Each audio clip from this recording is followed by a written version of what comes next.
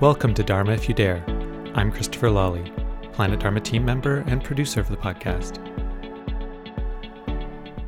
In today's episode, Doug Capel-Duncan gives an overview of the major arcana from the tarot.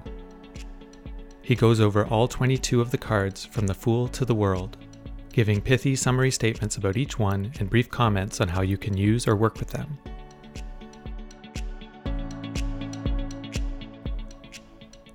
The mandate of Planet Dharma is to help people awaken in this lifetime. In this recording, you get a sense of this, both via the urgency of making every aspect of our experience conscious, and the framing of these 22 archetypes as an integrated path of spiritual awakening, rather than simply as a divination tool. If you are interested in doing a deep dive into the tarot, Planet Dharma is running a retreat called Tarot and Western Archetypes this summer. The retreat will take place at the beautiful Clear Sky Center in the British Columbia Rockies. There will also be the option to join virtually for those who are unable to travel. You can visit planetdharma.com/tarot for more information.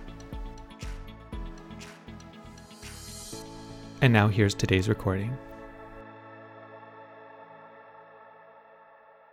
The Kabbalah and the Tarot. The Tarot uses 22 major archetypes, and we can give little names for this. The Fool. Basically, your mantra here is the self is magnificent.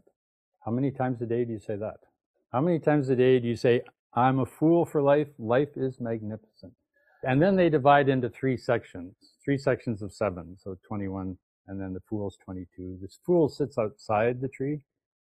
The first are principles, the first 7 are principles. The Magician. Life is magic. You go around thinking life is magic? Well, start with those two. The self is magnificent and life is magic. You're free rest of your day. But things get more complicated. The High Priestess engages our conscious mind with our unconscious mind. The Empress carries our regenerated self. The Emperor is the elimination of things you don't want, or things that aren't helping, or things that aren't leading you where you want to go. It's kind of a bit of a dictator, I suppose. Not this, not this, not this, this. Not this, not this, not this, this. So with the Emperor, you write your own constitution. What are you on about? And like I said earlier, and have to repeat again and again, if you're not determining what your constitution is, then your conditioning is determining what your constitution is, and you're living your life basically in the same frame of reference as your parents, your grandparents, and everyone else. The whole point of the path of awakening is the development of your will. The development of your will to choose that which transcends your will. The Hierophant explains the mysteries to us.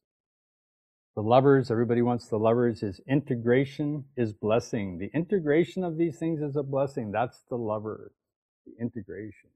And communication is the beauty.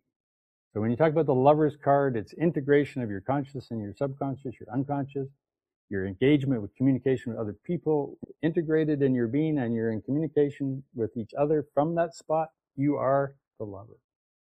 And the last one in this line is the Chariot. True, clear vision is victory. The victory is the Chariot card, it's Cancer card. The victory comes from understanding the first 6 through the clear vision of understanding them. Okay. With those 7 principles, you're ready to go to work.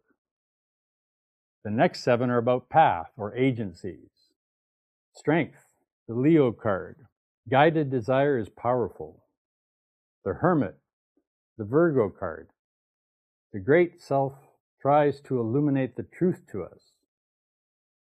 The Wheel of Fortune. Keep planting the seeds you want to reap. Keep planting the crop you want to grow. Keep planting the state you want to be in. Justice is the process of elimination by which you find out what you really want. Oh, I thought it was that. Nope, I thought it was that. Nope, how about this? Nope, how about that? Yep. Basically, you narrow it down. Justice is the sword. Cutting off is like sculpture. You're cutting off that which isn't part of the thing you're painting. What do they say about sculpture? That you remove the stuff that isn't necessary. And then you're left with the statue, kind of like negative art, I suppose. The Hangman, the power of stillness. Now, if you see the hangman card, you'll see that he hangs upside down, and it looks like he's tied to a cross, but his foot is loose. He's a dancer. If you turn him right side up, he's the world card. The dancer and the hangman are mirrors of each other. The power of stillness in order to be able to dance in the world from clarity. Now, the ego is never quiet. The ego doesn't know how to be quiet. The ego's whole job is to not be quiet, because the ego is hanging on to objects. And if the ego gets quiet, then objects start to dissolve, and that freaks the ego out. But it doesn't freak out the transcendental, because the transcendental doesn't need the ego particularly. What the ego does is allows us to experience the transcendental and know it. This is the fall from the Garden of Eden. We were in an awakened state in the Garden of Eden, but we didn't know it. So in order to know it, we had to fall out of it. That's the hangman.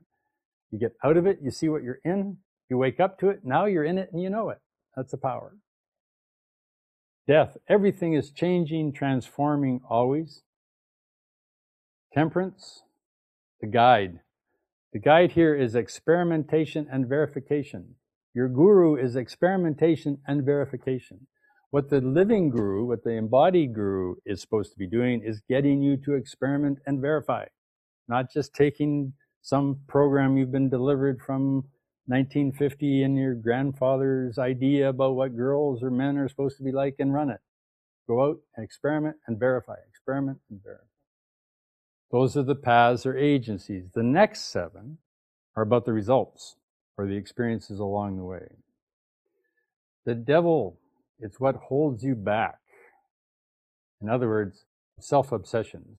The tower wakes you up. It loads you up. What am I learning now is the tower card. When you fall from the tower, it's because you're not learning. You're stuck. The star, all is revealed if we pay attention. If you pay attention, everything you need to know appears. The moon, the body carries the messages that lead you to liberation. It's in the organization. Everything you need to know is in the body. It's all there. But you have to make it conscious. You have to make it aware. You have to bring it to life. And we don't trust the body in our Western culture. We don't really even like our body in the Western culture. We spend a lot of time adorning it and making it look wonderful and dress it up with clothes and parade it around. But fundamentally, the Western ego does not trust the body because the body isn't under its control. We're suspicious of the body. Have you ever noticed that when you get a strange feeling or a strange sensation in your body, the first thing you think about is what's wrong? Rather than the body's just doing its thing. And this is why the Western culture is in such a mess in terms of its diet, in terms of how we treat the environment, and how we treat each other, and how we manage the gender dialogue, because we don't trust the body. From the Christian point of view, the body is evil. Or maybe not anymore. They might have got over that one. But the body is untrustworthy. My home isn't here on earth in a body. My home is in heaven with a disembodied abstraction of a concept. Thank you, Plato. Anyway, the sun is regeneration through directed application. So you go, hold it, I'm changing this program. I'm moving this over. I'm making this conscious. I'm doing my prostrations. I'm doing my Vajrasattva practice. I am rebuilding this structure. I am in charge of what this thing does. I'm going to use the body intelligence to liberate itself by applying the applications, the practices and unfoldments that take you where you want to go, rather than just drifting like 99.9% of humanity from birth to death, oblivious, living out unconscious archetypes and arguing and fighting about them globally for centuries. Judgment, the realization of the true self, liberates us from restriction. So the true self liberates the ego in prisons. Thus you have a book called Wasteland to Pure Land, the prison of the ego and the pure land of that which transcends it. Now, the transcendence, by the way, has no interest in destroying the ego, because the ego isn't a problem. The ego is a tool. The transcendence uses the ego to explore and discover. The transcendence uses the ego to manifest and enjoy the experience of life. Life is not broken. It doesn't need to be fixed. It never needed to be fixed, and it was never broken. Life is just life. So live it and quit worrying about everything. You are going to die. Do you care whether you die today or tomorrow or the next day? Only if you're clinging to the ego. Oh, I got to get something done. What do you got to get done? If life isn't broken, you don't need to fix it. You don't need to do anything. Therefore, dwelling in the transcendence of not having to do anything, what should you do? Manifest the archetypes. Go play. Go discover. As Namgyal Rinpoche once said, your Bible should be science fiction, showing you what we can do and where we can go and what we can discover and what we can get up to. We're all kind of got ourselves under this control mechanism of a Western society. Control, control, control. Keep you in your box. Work for the money. Work for old age. Work for death.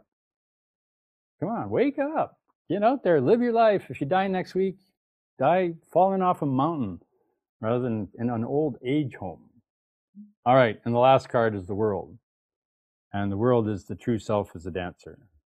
So life is a dance. This kind of refers a bit to the Demcho in the Vajrayana practices, the master of the dance. So the 9 moods of the dance, that's another kind of archetype, 9 moods of the dance and so on. But you get the idea that you're in a dance, you're supposed to be a dancer. Are you dancing? Let's go back to the first one, the Fool, which is the self is magnificent. So if the self's magnificent, go be yourself. Go dance. We hope you enjoyed this episode. Please rate and review Dharma If You Dare on your favorite podcast app to help more people find and benefit from these teachings. And don't forget to subscribe to get episodes and bonus content sent directly to your device. Looking to engage with cutting-edge 21st century Dharma in a way that's right for you?